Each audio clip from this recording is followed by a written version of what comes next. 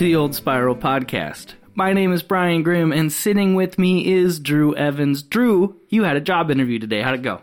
Went pretty good. Was all right. All right, that sounded confident. We sat down, it was a couple days now, with Pete Broyles from Riverport, and I really enjoyed talking to him, not only because I brew beer, but I feel like he brought a lot of interesting information on brewing and Riverport and all that good stuff. Yeah, definitely. And I mean, I think the cool thing about talking to anybody that has that same level of passion about what they do is just fun. I mean, you can tell that Pete's definitely very, very passionate about brewing. He has a lot of information. He's traveled a lot to try different beers and breweries and just learn. And it was just really fun to sit down and talk about that, especially as somebody like me who knows nothing about the subject. Yeah, I thought that kind of lended itself to the interview because I brew a lot. I've got beers sitting not 10 feet from us fermenting as we speak. But to have you here who didn't know, because most of the people listening, most of the listener out there probably doesn't know too much about brewing, so we didn't go too technical. I don't know, I thought it was also really nice to hear history about what's now a local institution. I mean, they've been open since, what did he say, 2008? Yeah, I think that's about what he said, yeah. So, yeah, it was just really cool to learn about that. It's also just a good thing to promote really cool institutions, like you said, in the Valley, and also event spaces. I've used that event space there at Riverport. It's a great place to hold your event. So it's also relatively affordable. So if you need a spot to host any number of events, go down there and check it out. You can look at the little facility there and get it set up, and it's a great little spot to have an event. Yeah, and all you'd have to do is call down there and talk to Pete. Yeah. Okay, so we went down to Riverport and we got some pictures for our Instagram and for our Facebook. Unfortunately, it was noon, so we couldn't really drink too much. Not that Drew drinks, and I don't drink a whole lot either. But we got to get down there so you can try some of his beers, like that sour and the oatmeal stout we were talking about. Yeah, definitely. And like I said, that'll just be new experiences for me because I've just never acquired a taste for beer, but it was probably because I was drinking gross beer. So to check out some more quality stuff would be cool. Yeah, there's big difference between the Coors Light, Bud Light, Busch Light, and a craft beer. Right. Which you will find out exactly what those differences are in this episode. Yeah, I've definitely learned a lot more just from this process. So stick around, listen to the episode. Drew, we've got a couple announcements. One, as you'll listen to these podcasts, if you listen from the beginning, the sound quality, I hope, will only improve. I'm getting better at my producing abilities. I guess that's technically I'm a producer now, which I hadn't planned on. It just kind of hit me the other day. But I've got my little studio here, and I tried some stuff with the microphones for Bob's interview, which I thought turned out great. Bob Thorson, we interviewed him for that KMOK record. Mm-hmm. The quality, you'll notice, for Pete's interview will be a little bit better, and my birthday was recently, yesterday, I guess. Happy birthday. Thank you. And I got some acoustic panels from my lovely wife, so hopefully the sound will just keep improving and get better from here. That's awesome. I didn't know about the panels, but that is cool. Yeah, I was going to show you. I forgot. I was excited to get started today. Sweet. And then would you like to make the second announcement on where our podcast can be found? Yeah, so we are now available on a number of different places. You can check us out on Spotify, Apple Podcasts, Podbean, as well as Podcast Republic.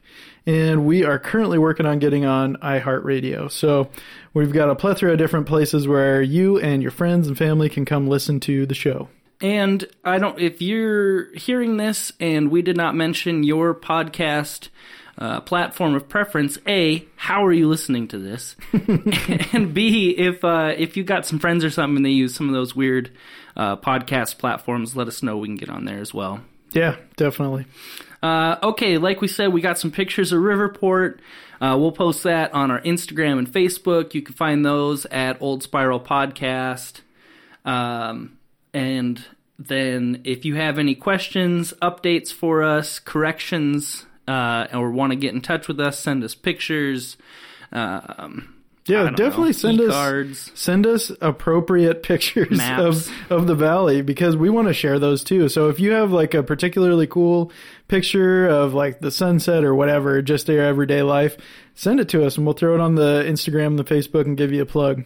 Heck yes. So I'm excited. We've got, we're talking about brewing today. We'll probably just do a little episode where Drew and I will talk a little bit more about brewing in the future, but we hope to get some more cool people in soon, do some more interviews, and I'm excited for our next handful of topics. It's going to be a lot of fun. So listen to this interview with Pete from Riverport Brewing, starting just after the announcements for what's happening around town this weekend. Anything else before I get to announcements, Drew? I don't think so.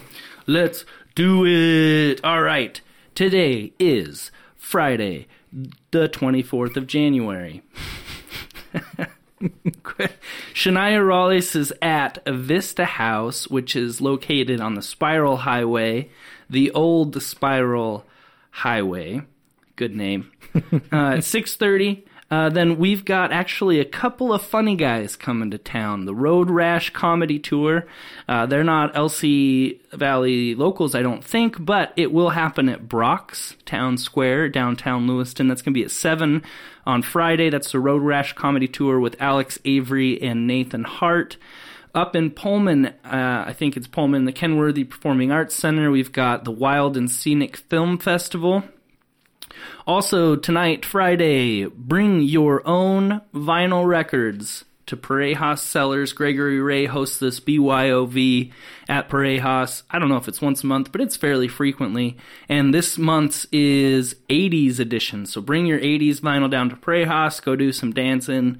It's a lot of fun. I've always wanted to make it down to one of those and always am busy. So maybe I can make it this week. Let's see.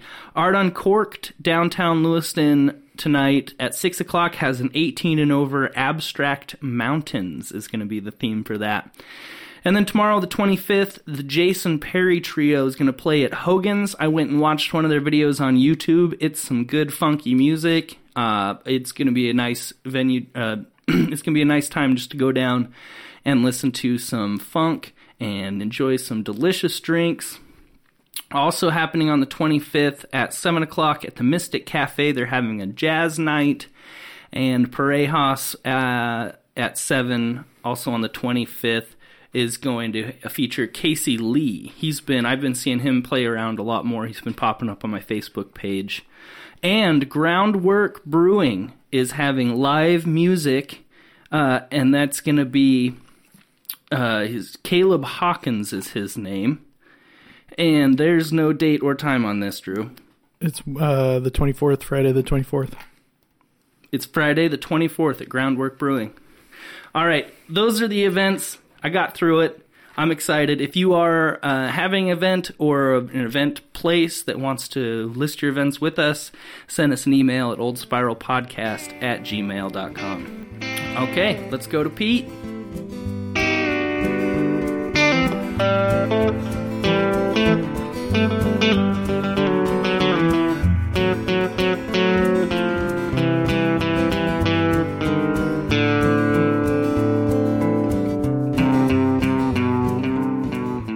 Today we are very excited to have Pete Broyles in the studio. Pete is born in Lewiston. He went to Timberline High School in Pierce, and he owns and runs one of my favorite breweries for sure, Riverport Brewing in Clarkston, Washington. Pete, how are you doing today? Good. How are you, Brian? I'm doing fine, thanks. I came in last night and had the oatmeal stout. Yes. That was very good beer. I know that's my father-in-law's favorite beer that you have, too. Yeah, it's nice, a lot of favorite. A lot of people love that beer, yeah. Yeah. I know nothing about beer, but I do like oatmeal, so that sounds good. Maybe we'll go in after this and get an oatmeal stout. That'd be cool. Nice. Sweet. Cool. So thanks for being on the show today, Pete. It's really exciting to have you in. We just kind of wanted to get a backstory on your experiences in brewing. So how did you get started? Did you kind of start just at your house, or?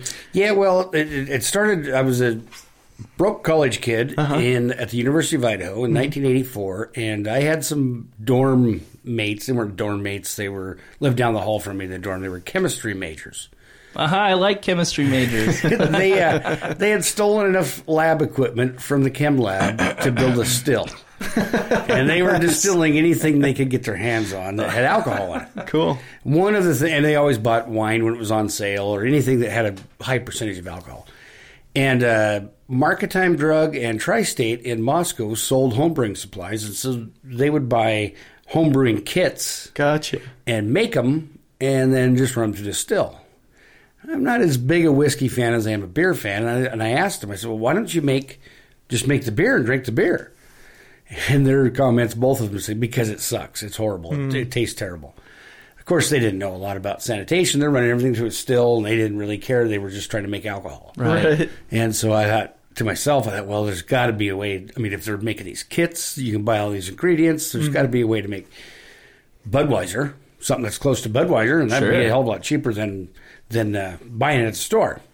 Bit of fun too, I might add. Yeah, and it was and so that's what got me started. And they were right. The first couple batches I made were horrible. I didn't know much about sanitation either. I think that's just for everybody the same. Yeah. So that was in '84, and that's one of my first taste of brewing. And then as the years went on, I got married and had kids, and I was living in Oregon for a while, and I had a friend down there that I had talked about brewing to, and he was really intrigued, so I started brewing with him, and we got better and better at it. And and I'd drop it and pick it up through the years. I always kept my equipment, but then we had a couple kids, and so that kind of took away from my time to be able to do that kind of stuff.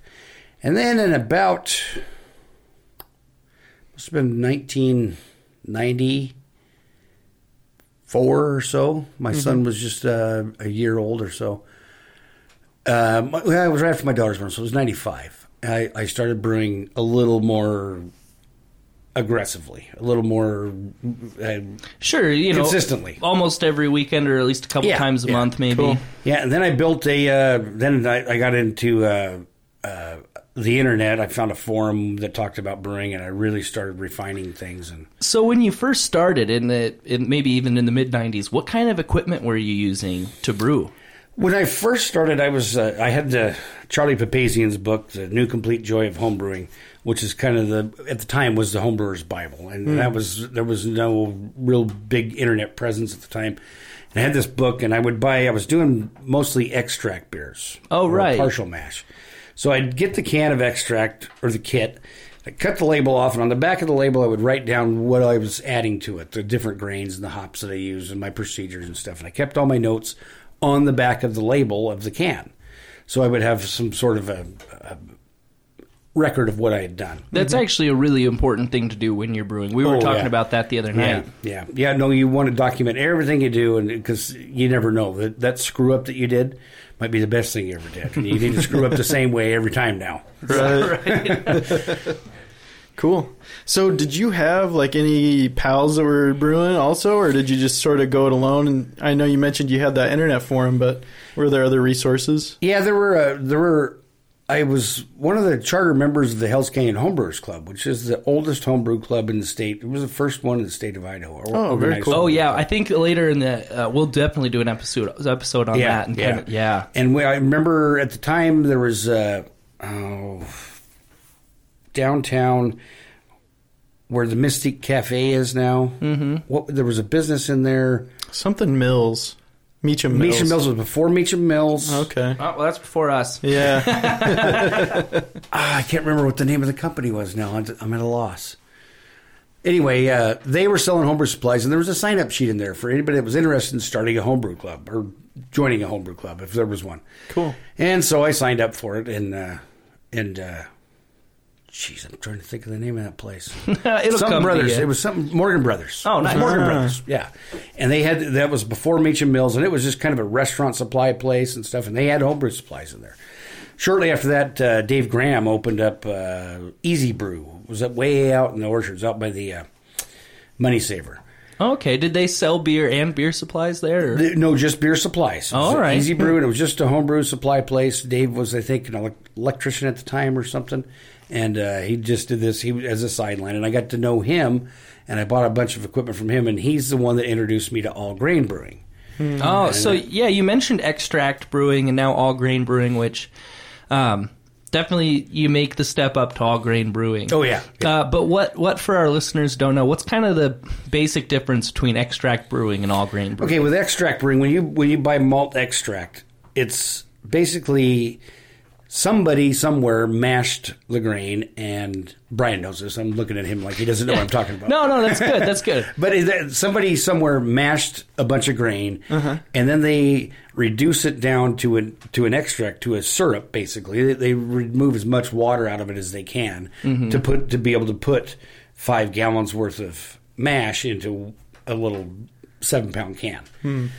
And then you basically rehydrate that, and then you can add specialty grains to it. You got to add your hops. Some of the kits are already hopped extract, which that's not something. I mean, you still want to add hops to it because when you're going to boil, and the best thing to do is, I mean, you can make a kit without ever boiling it at all. Just get hot water. You can dissolve all the stuff in there, stir it up, and pitch yeast on it. It'll make beer. Yeah, pretty cool. But if you want to make better beer, you boil it and you add your own hops. And so now when you move on to all grain brewing, you have the problem with extract is you don't have any control over what goes into that or what process they use or what temperature they mashed it at. That's right. And when you're doing it, when you're starting out with grain with malted barley and you're cracking it yourself and you're putting it in your mash tun, you control the mash temperature, which has a big bearing on the flavor of the beer, the alcohol content, the sweetness of the beer, everything. And when you just have so much more control over it that way. Yeah. So this guy Dave had the beer supply store. Is that right? So what kind of equipment were you buying? Was it like a cooler mash tun and stuff like that? Yeah, my first mash tun was one that I made out of a laundry tub that I'd stuck inside of a bigger laundry tub, and I spray foam insulation in there. I put a drain in the bottom of it. I built my first mash tun that I used. And I used it for years, and then later on I decided to go the cooler route, and it was so much better because, I mean, a cooler is, if you put it hot holds stuff, the heat. Oh yeah, it holds the heat so much better than mine did. And then a mash tun, real quick, it's basically we could say a cooler for now, or a container with a false bottom that's perforated. And what you do is you soak your grains, you get a lot of the sugar out of them, and then the liquid you separate the liquid from the grain. That's called wort at that point, and then that would go into the be boiled and hop additions, and then after that's cooled back down, you pitch your yeast, and then you got beer. Yeah, Yep, a little exactly. brewing for dummies. Perfect for us.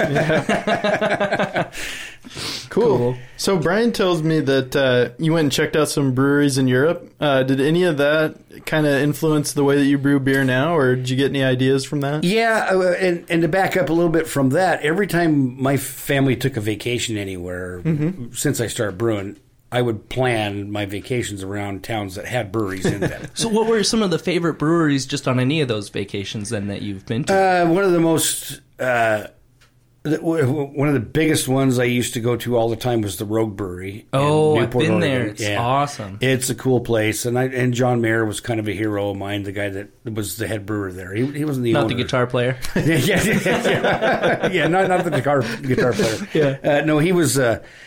Rogue was one of my early ones. I went through Bend and went to Deschutes before there were dozens of breweries in Bend. Deschutes was the only one there. Yeah. Well, actually, I think real quick we should mention that brewing in America didn't really kick off. Like, okay, I guess they had lagers and big German companies that had been around since pre-Prohibition, but craft brewing didn't really kick off in America until the mid-'80s. I mean, there were some people doing it, but...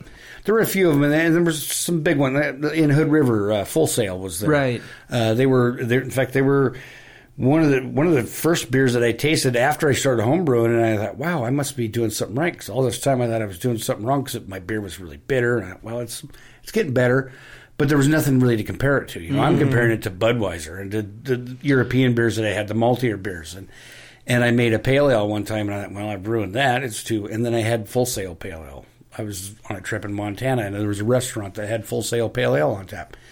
And I thought, well, that tastes kind of like my homebrew. I must be doing something right. So That's always a good feeling. the first IPA I ever drank, I made. It was a recipe. It was Pale India Pale Ale out of Charlie Papazian's book. And I thought, oh my God, that thing is just too much hops. And now, by comparison, it's mild. Yeah. Oh, well, Yeah. I mean, what is that? The Voodoo Ranger? They've got Yeah, that special yeah, one. yeah, It's like yeah, 80 yeah, or something yeah. IBUs. That's So yeah, I was we'd travel around and look at breweries all the time, and I was always looking for ideas on how to do things better. When we went to Europe, we went to Germany specifically for Oktoberfest. Cool. oh, that's a dream of mine for Yeah, sure. it was fun. Breweries, and this has only been 5-6 years ago. Mm-hmm. Breweries in Germany are kind of a different sort of thing. It's kind of like every region has their own kind of beer. And yeah, there's 3 or 4 breweries making beer there, but they're all making the same kind of beer in that region. And then you go to a different region and the beers are different. But there's 3 or 4 breweries and they're all making the same kind of beer. And breweries as a destination like we have here didn't exist at the time, or not that I stumbled on. And in northern Germany, which we didn't spend much time up that direction, it was starting to come on. Stone was building their Berlin brewery at the time. And it's almost impossible to find an IPA in Germany. The only pale ale I had that you could be close to an IPA was of all things, it was in Cologne, Germany, and it was a Saturday, and I wanted to find a bar or a pub that had a football game on. Uh-huh. It was just the beginning of football season, and I ended up finding this Irish pub, and they probably got TVs in there. Yeah. So I went to this Irish pub, and the Rugby World Cup was going on, and they had like 30 TVs in there, and all 30 of them were tuned to the same game, the Rugby World Cup. And Yeah. Italy was playing Canada, I think. And so any of the English people and the Irish people that were in there were all rooting for Canada. Mm-hmm. And all the European, all the Italians and the Germans and the French that were in there, they were all, and it was an Chaos, incredible experience. It was really fun. But they had a good variety of beers, and they had Jameson whiskey, so it was it was a good afternoon. It was That fun. sounds like a good Yeah, afternoon. yeah. Yeah. I think, I was telling Drew this last night. We were talking. I was giving him a little information on beer, and I think a lot of people would be surprised to know how IPAs. I mean, they were only made to transport beer over long periods of time because it has antimicrobial properties. The hops do, and it's not really a traditional beer style. It's not really Right. it'd be surprised to hear, but it's not really a flavor you aspire to go towards. You know what I mean? You're right. It was And made. I like a good IPA. Yeah, a well done one. There's some that are definitely overdone, Mm-hmm. and some people that's all they drink is IPAs, and the hoppier the better. And I'm not one of those people. I like to appreciate all of the aspects of a beer. I like the malt flavor, and I like the hop flavor and the yeast flavor, and everything lends something to a beer. And when you just overpower it with hops, and that's all you get, it's kind of one dimensional. Yeah. So how did that come about where that became like sort of a hipstery, really popular thing to do the IPAs or for people to brew those? I don't know where I liken it to the craze for hot stuff. It's like when everybody's like, well, I can eat this, this sauce is the hottest, it's got ghost peppers in it. Yeah. It's like the more the better. Okay. And I think that's kind of where that came from. IPAs are definitely, they have their place, and they are good. And I've had some really excellent IPAs. Mm-hmm. But there's, not too long ago, there was this escalation of how many IBUs can you get in your beer. How many IBUs, international bittering units. That's a measure of how many hops. Yeah, how the much- higher, the more bitter. Yeah, and then I've read in different articles and stuff that the human tongue can only detect up to about 100 IBUs, and beyond that, you don't have any way of. Right. There's a threshold, and these people are, like, well, our beer's got 90 IBUs. Well, ours has got 100. Well, ours has got 120. Well, ours has got 130. Well, why are you wasting all those hops? And what hops are really best for, I mean, hops are in almost all types of beer, just not in the amount. And hops really do add a good aroma, a good flavor, and help with head retention. Yeah. So, And as you said, originally they were used as an anti-microbial, and it would help to preserve the beer. And they were shipping the beer across. Yeah, they were the shipping India it, Trading Company, India Pale Ale. Well, the British troops, the India Pale Ale, the British brewers were brewing for the troops when they occupied India. To get beer from England to India, you got to go around the Cape of Africa. And that's a long sea voyage. Sure. And the beer would get over there to them, and they'd say, I don't know, it was all bad by the time. Because you're in the hot sun, it's sloshing around in a wooden barrel on the deck of a ship. And they'd get down there, and no, it went bad. All right, well, try more hops. And they also boosted the alcohol content. Oh, that would work. Because alcohol also is a deterrent to beer going bad, spoilage. Cool. Awesome. Well, thanks for that backstory. That was really interesting. Just to bring it back to Riverport, like what year did you guys get started doing that full time? And what did you do before you worked at Riverport? Yeah. Before I worked at Riverport, okay, here's... I left college and didn't know what I was going to do, and I moved to Seattle, and I growing up in Pierce. Sounds familiar to me. Growing up in Pierce, Idaho, I wanted to do anything besides work in the timber industry. Yeah. Because it was so depressed up there, and I thought, well, I'm going to do anything but work in the timber industry. I end up in Enumclaw, Washington, and the best paying job I can find is working for Weyerhaeuser in a sawmill. So here I am in the timber industry again. That's why I did that for 2 or 3 years, and then Weyerhaeuser was downsizing. They were remodeling the mill. They were going to change things, and they were going to get rid of some people. So I came to Lewiston, where my mom and dad lived, and I went to LCSC and trained as a log scaler. Again, in the timber industry. Right. Yeah. So for about 15 years, I was a log scaler, and that's measuring, lengths and diameters of logs and figuring out how many defects and how many board feet are in a load of logs, basically. Sure. And grading the logs and figuring out what they're worth. That's my grandpa and his brothers did similar jobs. Yeah, okay. Yeah. So you know what that is. And then from there, my dad and I started a software company. We did medical billing software. And I did that through the first 5 years of Riverport Brewing. I was still doing that. So I worked 2 jobs. Anybody out there thinking about starting a brewery, plan on working your butt off and not getting very much money out of the brewery for a while. Yeah. So we started in, we actually officially opened in November of 2008. My original partner, Marv Eveland, who was a brewer over at Barley Hoppers, and happened to have been my 4th grade teacher. Oh wow. I was in Pierce, Idaho. His first job when he got out of college as an educator was in Pierce, Idaho. He was teaching 4th grade, and I met him there. And we stayed in contact through the years, and he was a home brewer, and I was a home brewer, and we kind of brewed together every once in a while. And we had talked a lot about opening a brewery. And so in 2008, we finally found this equipment that we bought. It was down in Sandy, Oregon. It was a brewery that was going under.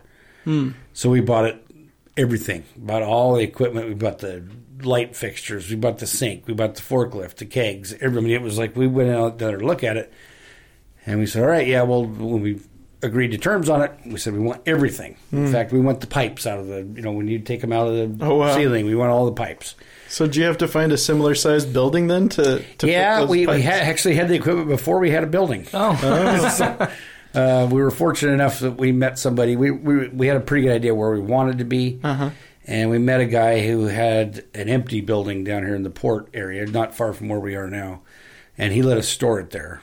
We bought the equipment in May of 2008 and then started the renovation on the building and installing the equipment. And like I said, we officially opened in November of 2008. So, and you mentioned that your partner brewed not at Riverport initially, but at Barley Hoppers. Was that kind of your first time brewing on equipment that scale? Yes. Yeah, I had gone down to help Marv out a few times. But I didn't. And the thing is, with our system is completely different than Barley Hoppers was. Gotcha. Marv had brewed at Barley Hoppers for a long time, but he didn't have any idea how to run this new one, and it didn't come with a manual. It didn't come with anything to tell you how to do it. And I just had to get in the mindset of it's just making beer on a bigger scale, and that's the way I approached it. And so, to this day, my brewer that I have hired now, John Limbert, and neither one of us have written down everything. We just know how to do it. Right. We need to at some point write down an SOP so that if something happened to both of us, somebody could walk in and do it. I mean, a brewer could do it. Sure. Brian could figure it out. He'd screw up a lot in the beginning, like I did. Absolutely true. Oh, yeah. Okay. That's a great one. What's the biggest batch of beer that you had to flush? We actually, knock on wood, haven't had to flush anything from the brewery good. yet. Yeah. Good. We've made some pretty big mistakes, and we just kind of figured out a way to. One of the big ones was I made a batch of Cedar Rock Pale Ale, which is an English style pale ale. Oh yeah, one of my favorites. It's just a middle of the road English style pale ale.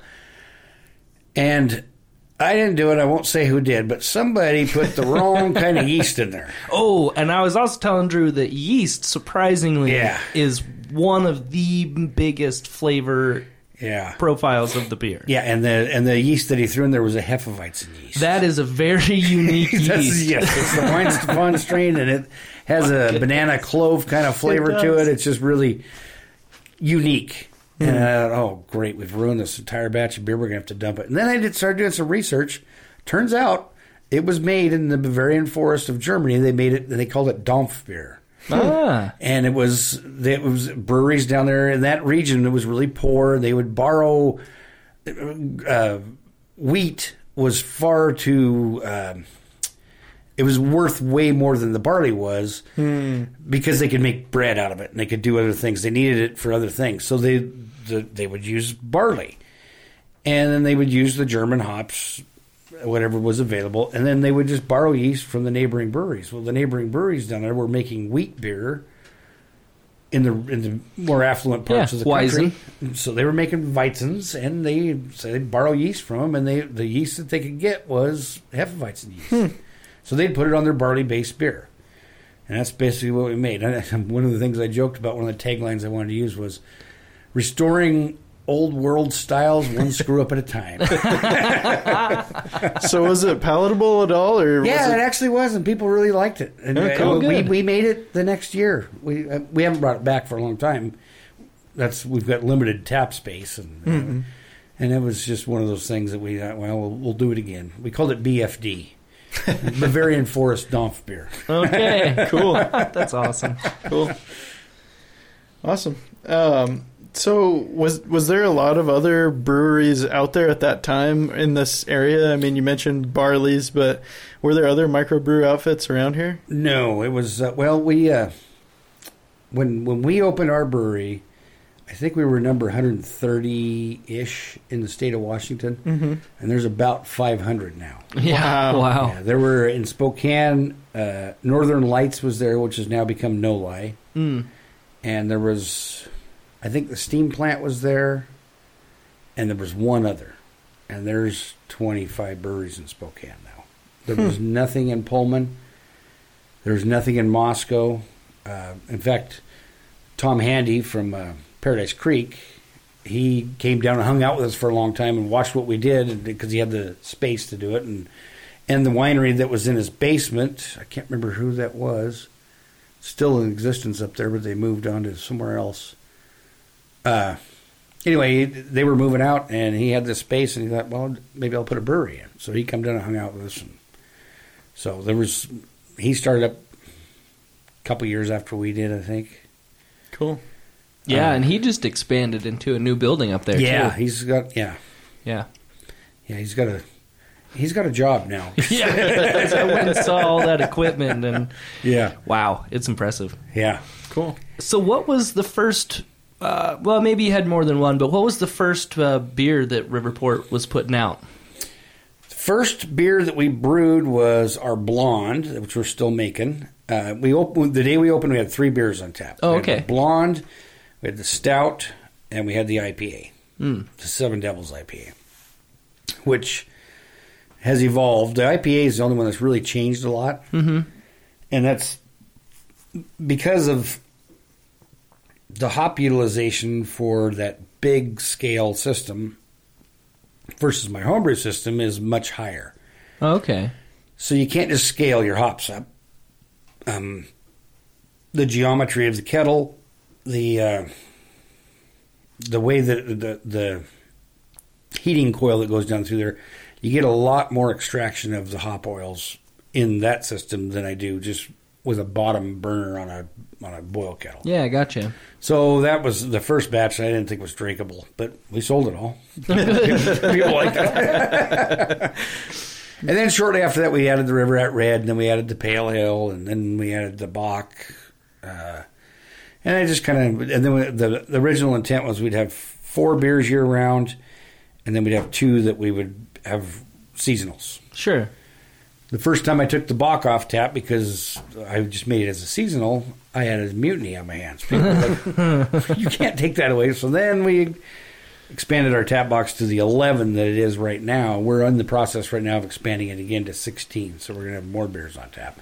But we expanded it to 11, and then those 5 were meant to be seasonals, and 2 of those 5 are now permanent because people won't let me take them away. So I've got 3 that I kind of rotate right now. So Nice. Cool. So if you had to guess, how many do you think you've had, like, signature beers at Riverport over the years? Oh, well, we've probably brewed around 25 different beers. Okay. The 6 that have always been on are blonde or red or pale, Bock, IPA, and stout. Those ones have been on the longest. Cool. The red is really what I would consider our signature beer. That's the one that I just did our year-end totals for production reports the other day. We did 41 7-barrel batches of River at Red. It's a lot of beer. The next closest one was 18 batches. Yeah, 1 barrel is it's 31 gallons. 31 right? gallons. Yeah. Oh, wow. Yeah. Yeah. Cool. Yeah. And then what you mentioned you had some seasonals. Like what were some of the seasonals that you've had over the years? Oh, every year we do, we try to do, like right now we have a porter on. That's kind of a winter beer. I also do a spiced winter ale that comes on. We had it on for a while. I've got some left. When we expand to 16 taps, we'll put it back on. One of our most popular seasonals is in May we do the 5.5 pepper beer, which is a beer that's infused with jalapenos and serranos. Not necessarily my cup of tea. It's interesting, and It's definitely a popular beer. yeah, though. it's a popular beer, and I actually won a medal with that one at the Washington Brewers Festival. So it's been a good beer for us, but I'm not real big on flavored beers. I like beer flavored beers. Yeah, beer flavored beer. Drew was asking if you could purchase Riverport beer anywhere than Riverport, and I know you guys supply some restaurants. What restaurants around town do you supply? Well, we go through a distributor on both the Idaho side and the Washington side, so I kind of lose track of, when we first started, I was doing all the distribution myself, so I knew exactly where it was. Now I kind of have lost touch with where all it is. I know that Rooster's always has it on. Yeah. Fazari's always has it on. Where was I? I just saw it. Anyway, it's around. Oh yeah, there's most of the bars in Lewiston, most of the beer bars and stuff have it. Shooters has it on, at least one tap on all the time. Yeah. I don't know. There's Rookies. Almost every bar in town has had it on at one time or another. Oh, a lot of them. Hogan's has it. Yeah. Hogan's always has something, and they always, when I do the pepper beer, they always bug me for a pepper beer. Okay? Nice. So and I know you can fill up growlers, and I've actually rented kegs from you. Mm-hmm. You could rent the full or the half barrel kegs or the little 5-gallon ones, and but you just got this crowler. Yes. Machine. And what is that exactly? Okay, a crowler is kind of like a growler, which is a half gallon of beer that you put in a glass jug and put a lid on it, or some of them are metal jugs. The crowler is an aluminum can, just like you would buy in the store, but it's 32 ounces. All right. And it's an empty can that we fill just like we fill a growler. And then you put a lid on top, and we got a seamer that crimps the seam on the top. So you've got a can of beer to go with you. So like they're really good for like people that want to go take beer on their boat or hiking or something like that, because you don't have the glass afterwards to deal with. So is that a pop top or a twist off? No, it's a pop top. It's just like a soda can, but it's 32 ounces. Very cool. Yeah, that's pretty neat. And then I know that Brian plays a lot of music at your space there, and this Saturday. Apparently, and Henry Funk's playing tomorrow, right? Yes. Cool. Yeah. Cool. Yeah. Yeah, so I know you guys have music there, but you kind of have an event space as well on site there. Yeah, we have, in the summertime, we have an outdoor seating area, a deck, and then last year I built a stage out of a 57 GMC 3-ton. Oh, yeah, farm it's truck or cool. something, Oh, yeah. cool. And it's kind of a cool stage. And we've had a lot of music out there.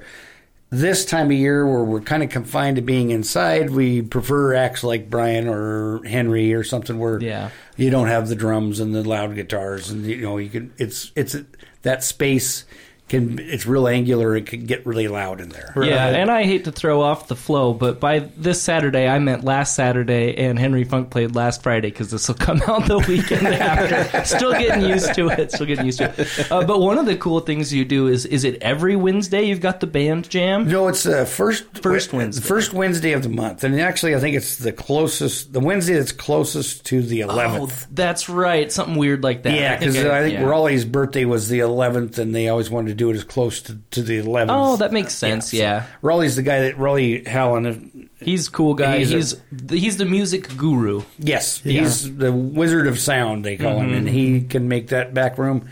We do the band jam outside in the summer. We do it inside in the wintertime when it's cooler. And that back room is massive, and Raleigh can tame it really well with the way he sets the sound up. He does a great job. And he and Bill Wilcox comes in and sets up the drums, and Leroy, I don't even know Leroy's real last name. I don't know his Leroy real last name. Leroy Blues, yeah. Yeah, that's how I know him. He plays harmonica, but he comes in and helps Raleigh and Bill get everything set up, and they do a great job. And then the band jam itself is just all local musicians, and I shouldn't even say local. It's any musician that wants to come, and they say just bring your instrument and please have it tuned, and then you got to have at least a singer, a drummer, and a guitar player, and then and bands just form right there. It's like, hey, do you know this? Do you know that? And they'll get together and play, and it's just, honest to God, some of the best music you'll hear in the Valley. That's awesome. And it's all impromptu. Yeah. So. And you don't just do music. What other kind of events do you hold there? We do a lot of fundraisers. One of the things we got coming up is Will Thompson does a comic book and record swap. Oh, nice. And he just came in and gave me the date. I think it's in April. Okay. Yeah, it's coming up. He just reserved the date. But it's really cool. It's like a lot of memorabilia type stuff, movie posters, music posters, things like that. Nice. Lots of vinyl records and comic books and things like that. Yeah. We do every fall. We do a chili cook-off for the Dance Dynamics group that's based out of Lewiston. My niece is in that group. Yeah. They do their big fundraiser. Their one big annual fundraiser down there every year, and that's the chili cook-off, and that's always a big day. We do a lot of fundraisers in the back, but we have birthday parties. We've had a couple weddings back there. We've had baby showers. We just, you name it. Well, if someone who's listening wanted to hold an event there, generally how much is it, and how do you set that up? The room rent's for $150, and you come.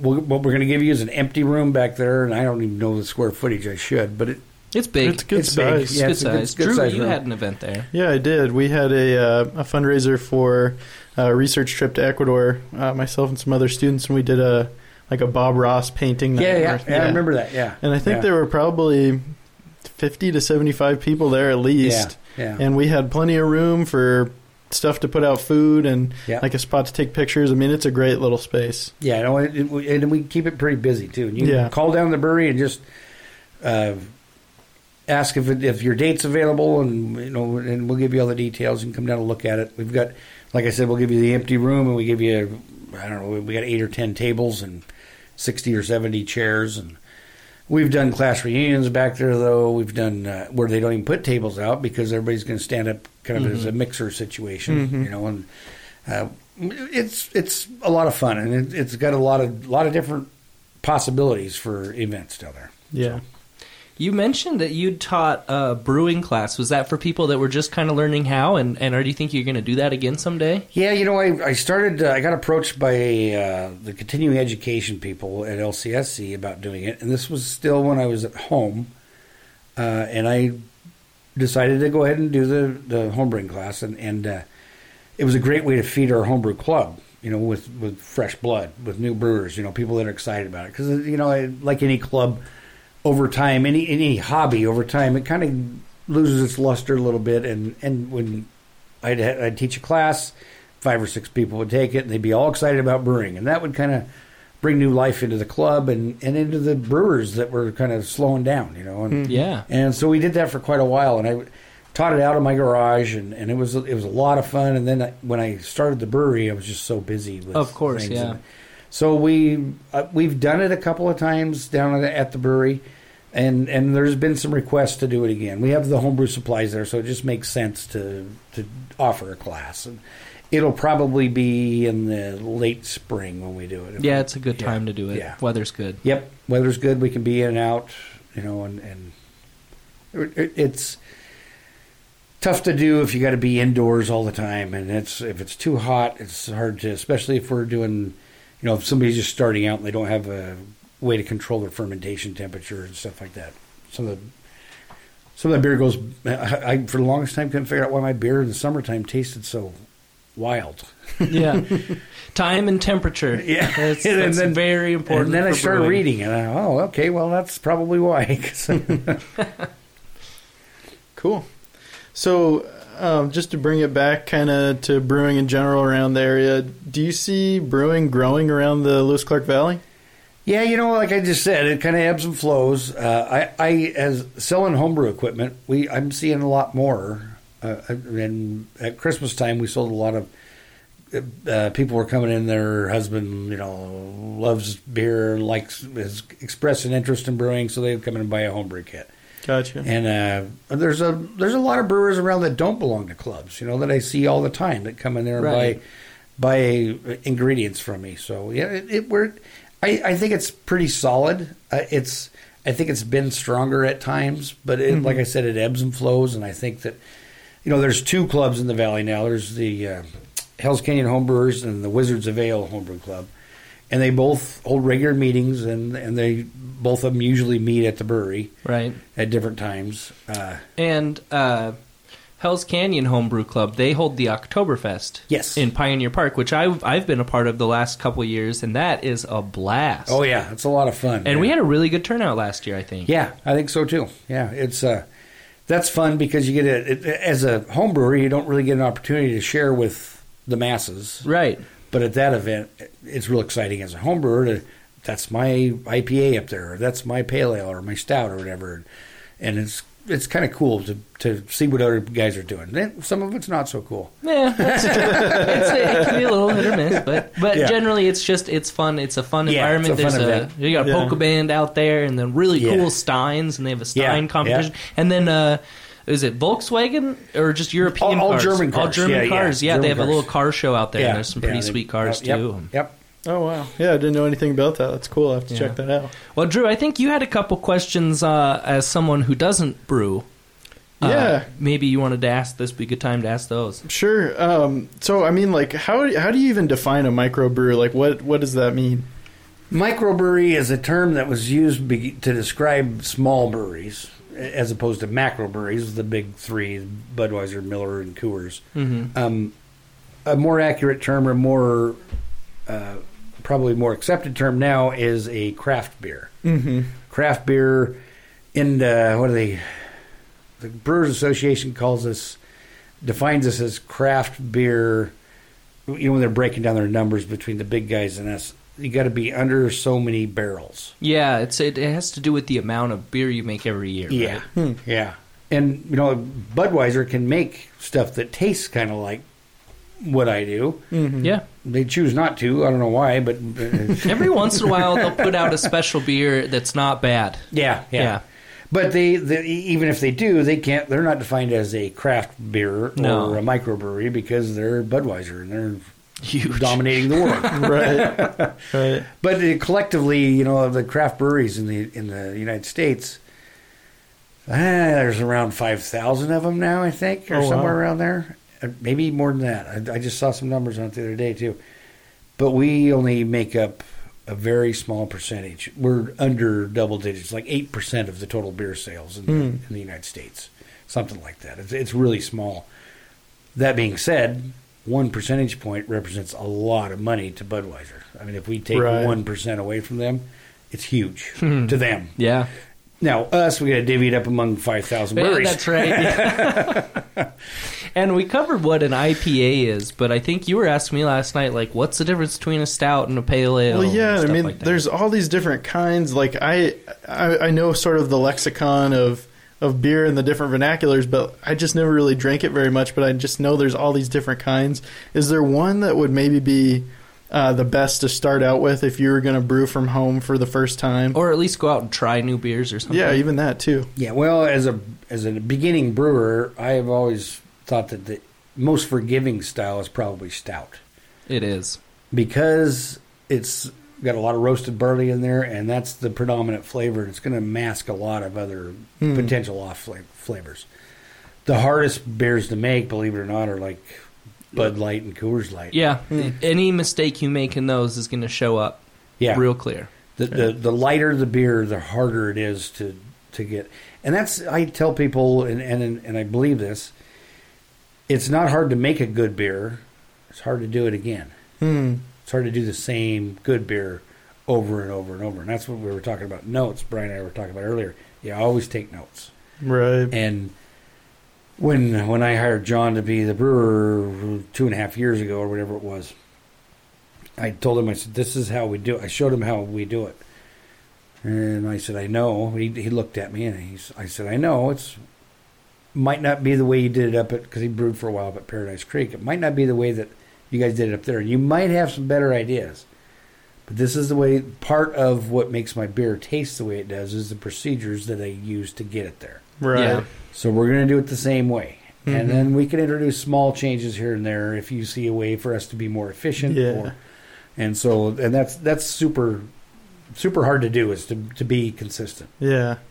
Okay, cool. So as far as beer styles go, yeah, there are, how many styles are there, Brian? Let me pull out my Yeah. style guide. Yeah, you showed me that app and my head just started spinning. I Yeah, had no, no it It can idea. get overwhelming. I The had two no idea. basic I see on your list there, you got ale and lager listed. Ale and lager are two different major categories. Right, So yeah. under ale falls pale ale and IPA and stouts, and ale describes the yeast that's used. And ale is a top fermenting yeast, and Right. a lager is a bottom fermenting yeast. And usually it's at a cooler temperature. Colder temperature, yeah. Lager yeasts are generally at least 10 to 15 degrees cooler. Yeah. And then what during lager fermentation. means is to store in the cold. Yes, And so yeah. after the main fermentation, usually you let them sit for like 3 months at minimum, Yeah, almost yeah. in a like 50 degrees. Oh, wow. Yeah. Yeah. Okay. Yeah. 45, 50. That's why you don't see a lot of lagers from small breweries like mine, because it's valuable tank space. yeah, Yeah. it ties up your equipment. Yeah, and we got 6 weeks sitting on a lager, and we do make one.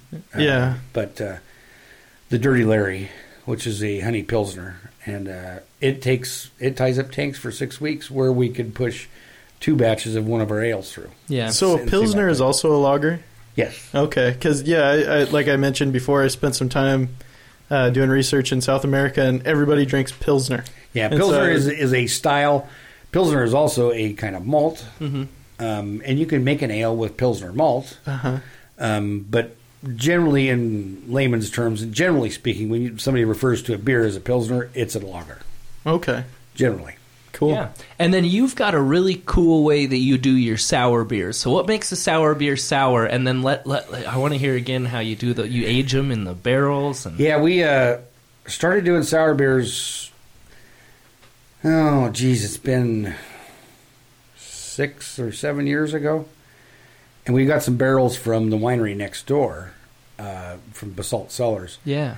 And I wanted to try some wood aged beers, and so we brew like our red or our blonde. We've done both, and then on the day that we brew it, we put it into a barrel. Originally, we brewed it and fermented it and everything in the stainless, and then we moved it to a wooden barrel and inoculated it with these bugs, if you will. Wild Lactobacillus yeast. Yeah, Lactobacillus, Pediococcus, Brettanomyces, and I don't even remember. Yeah, Lactopedio. And That's enough Latin for everybody. Yeah. Anyway, and those are the things that that make a sour beer sour. So we inoculate the barrels with that, then they just sit under the office. They don't even go into a cooler or anything. We let the barrels breathe. As they warm up, they expand, and it kind of sucks the beer into the wood, and then as they cool off a little bit, then it pushes it back out. So just kind of this breathing all the time, if you will. And they'll sit under the office for a minimum of a year. Oh, wow. At room temperature, and then we take it off from there.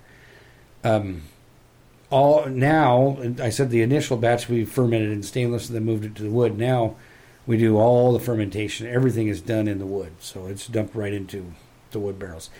This is mimicking what they do in Belgium. The sour style is lambic, is what it's called, and in Belgium they just let the wild yeast that's in the air settle in on the beer as it's cooling, and it's usually in the attic of the brewery. They have a thing called a cool ship, which is a really shallow, like the whole roof or the ceiling above the ceiling, so to be the floor in the attic, is lined with a cool ship. Gotcha. They pump the beer up there, and then they open up the windows in the attic to let the cool night air come through to cool it off. Well, in that cool night air are all these weird yeasts that just blow in. Now, we've refined that and figured out. I've talked to the brewer at Cantillon in Brussels when we were over in Europe. And they only brew at certain times of the year because they know when that yeast is active. And they can't brew in the heat. Oh. And they can only brew like from November to March or something like that. And they don't brew anymore. Because the yeast that they want isn't present and the yeast that they don't want is. So that's how they control it. Now, we in America, the yeast that I got from East Coast Yeast over in New York or wherever they are, they've refined it. They've figured out what exactly it is, and they've captured that strain and made it. So. And I know you mentioned particular yeast and that kind of thing, but when you're putting those into barrels, those wine barrels, do you have to use a certain kind of barrel that contained a certain kind of wine beforehand? Or does it really matter? But that definitely does make a difference in the beer. You know, some of the barrels that we used were Merlot barrels. Some were Chardonnay barrels, or not? No, it wasn't Chardonnay. It was Cabernet, Cab Sauv barrels. There's different barrels impart different flavors. You're absolutely right, and a lot of breweries that've got a big barrel program. Well, they've got a whole bunch of different barrels, and then they take all that beer and then they blend it. They'll take notes and they're like, okay, we're going to do a blend of 60% this one and 40% that one. Well, we've got 8 barrels. We don't have enough, and then where am I going to mix them at? What am I? We're just doing them one barrel at a time. They're all one-off barrels. Cool. Everyone has a little bit of different flavor to it. Yeah, and it changes from a blonde sour and a red sour? Yeah, we do both. And I prefer the blonde. I think the blonde lends itself better to that style. Yeah, it's good. I like them. Yeah. I like when they're on tap. Yep, and they are truly sour. They're like eating a Sour Patch candy or something. It's weird how it's the same beer that is coming out of that tap, but we've allowed it to have this weird yeast on there. Yeah, and I really like it. It's not one that you drink glass after glass of, but it's not everyone likes them, but I think they're great. Yeah, no, it's something that definitely is an acquired taste. Yeah, sure. Well, I think we just have a couple questions left for you. This kind of fun little ending bit here. Drew, you want to ask the first one? Yeah, sure. I think we got to let Pete get out of here so he can run a brewery. We do this thing that we call 222, so it's going to be just a couple different questions covering a couple different topics. So we were curious, do you have like a couple different tap handles or beer steins that are in your collection that are particularly cool or some of your favorites? Yeah, where did they come from and what are they? One of my favorite steins my mother made. Oh, wow. Yeah, she and it's not an antique or anything. It probably is now. But she used to do ceramics, and she made a stein for me, and I really like that. And then I've got an old German one that I picked up somewhere I actually at the Oktoberfest I won the beer stein show and shine. Oh, okay. Yeah. So that was those are cool. I do collect tap handles too, and I've got my favorite ones displayed down at the brewery. They're old acrylic ones. I got an old Rainier one, a couple old Rainier ones, and I don't even remember. One of them's an Olympia, one's a John Bull, but I like those acrylic. And those are set in by the big doors, right? Yeah, there's a big barrel there, like you would have for a tap. Sure. Yeah. And then, okay, no one likes this question. If you could only drink 2 types of beer for the rest of your life, what 2 styles of beer would you choose? Oh, it's a thinker. A pale ale. I would want a pale ale for sure. And then I would probably want like a Busch Light. Yeah. Something I just don't think you'd get tired of them. No. And people look at me when I say that, or they come over to my house and I'll say, hey, you want a beer? And I'll get a Busch Light out of the fridge. Like, you own a brewery. You're drinking Busch Light? I get that too sometimes. Just like, you brew beer. Why are you drinking Coors? Yeah, I like having a refresh. And the thing of it is, if I'm out working in the yard and I'm going to drink 3 pale ales, I'm going to be loopy. Yeah.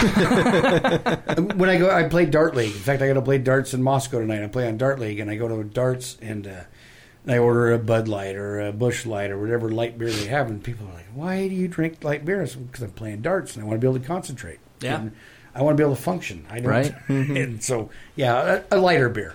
Cool. Awesome. And then, we talked about home brewing for dummies or beginners earlier. Do you have just a couple pieces of advice that you would give to people that are maybe going to start doing it tomorrow for the first time?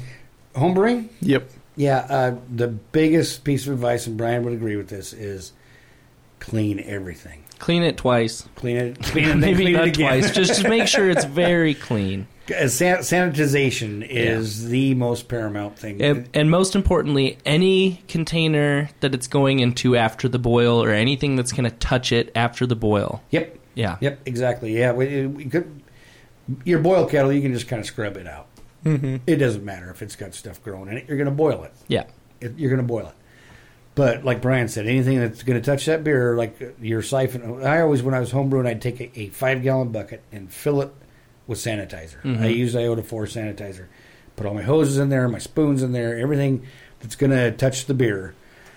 And then the last thing I do before I'd rack it off into my fermenter is I'd fill the fermenter with the sanitizer from that bucket, slosh it around in there really good, and then run it out of there. And I want the fermenter still wet with sanitizer when I put my beer in there. Yep. Oh. If you mix it right, it's going to be indetectable. It's not Yep. going to have any off flavors in it. Same thing when I'm bottling. When I'm bottling, I put all my bottles when homebrewing bottling, I put all my bottles in a tub full of sanitizer, and I drain the sanitizer out, kind of shake the bottle, let it kind of air dry a little bit, flip it over, and I put beer in it.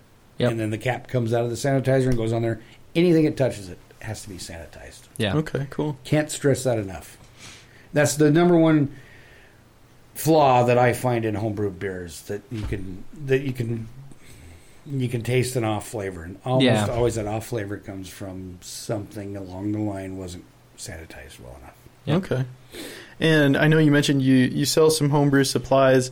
If a guy wanted to come in there, or a gal, or anybody wanted to come in there and get homebrew set up, do you have sort of the complete list of stuff that you would need to get started? Yeah, the only thing we don't sell down there are the burners. Okay. You got to have you can do it on your stove at home if your wife's out of town. Yeah. Yeah, and then just look up some forums when you're picking out a burner. Make sure you get the right BTUs for what you're doing.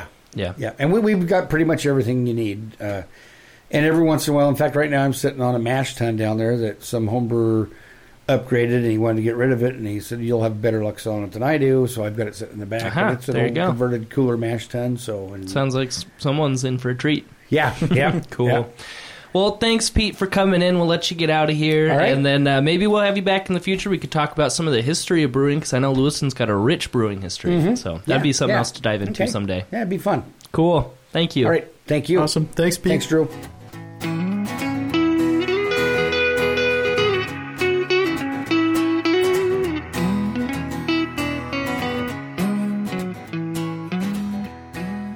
So that was an exciting interview with Pete Broyles from Riverport Brewery. Man, Brian, I had a great time talking with Pete. like I said, it was even fun for somebody that's an outsider from the brewing community. It was just a lot of fun information and cool stories about a local institution. Yeah, I could talk about brewing probably all day. And I'm really grateful for Pete for giving us his time, coming in and talking to us.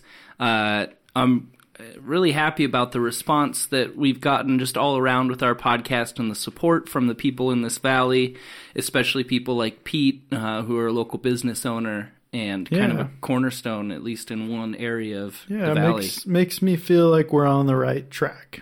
I like it. All right, one more time just for everyone, what's happening this weekend. Tonight, we have Shania Rawlace at Vista House at 6:30. The Road Rash Comedy Tour starring Alex Avery and Nathan Hart will be at Brava's. I'm sorry, not Brava's. Well, technically Brava's. Brock's at 7 o'clock. The Wild and Scenic Film Festival at the Kenworthy Performing Arts Center is tonight. And then at Parejas we have BYOV, Bring Your Own Vinyl. It's 80s vinyl this time around. That's at Parejas Cellars at 7 o'clock. And Art Uncorked in downtown Lewiston has an 18 and over Abstract Mountain. That's going to be their painting theme for the night, and that's at 6. Tomorrow, the 25th, the Jason Perry Trio at Hogan's. I'm probably going to go to that one. I'm planning on it. I have a kid now, so I might have to take a nap before I head down there. But we also have Jazz Night at the Mystic Cafe at 7, and Casey Lee performing at Parejas at 7. All right, everybody.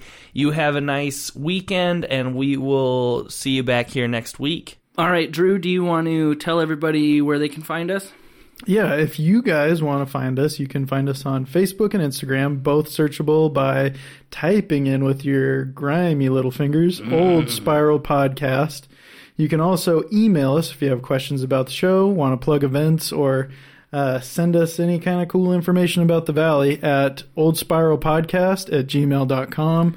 And then if you want to share the word to others about our show, you can find us on Spotify, Apple Podcasts, Podbean, and Podcast Republic. And if you want to contact Drew directly, his phone number is...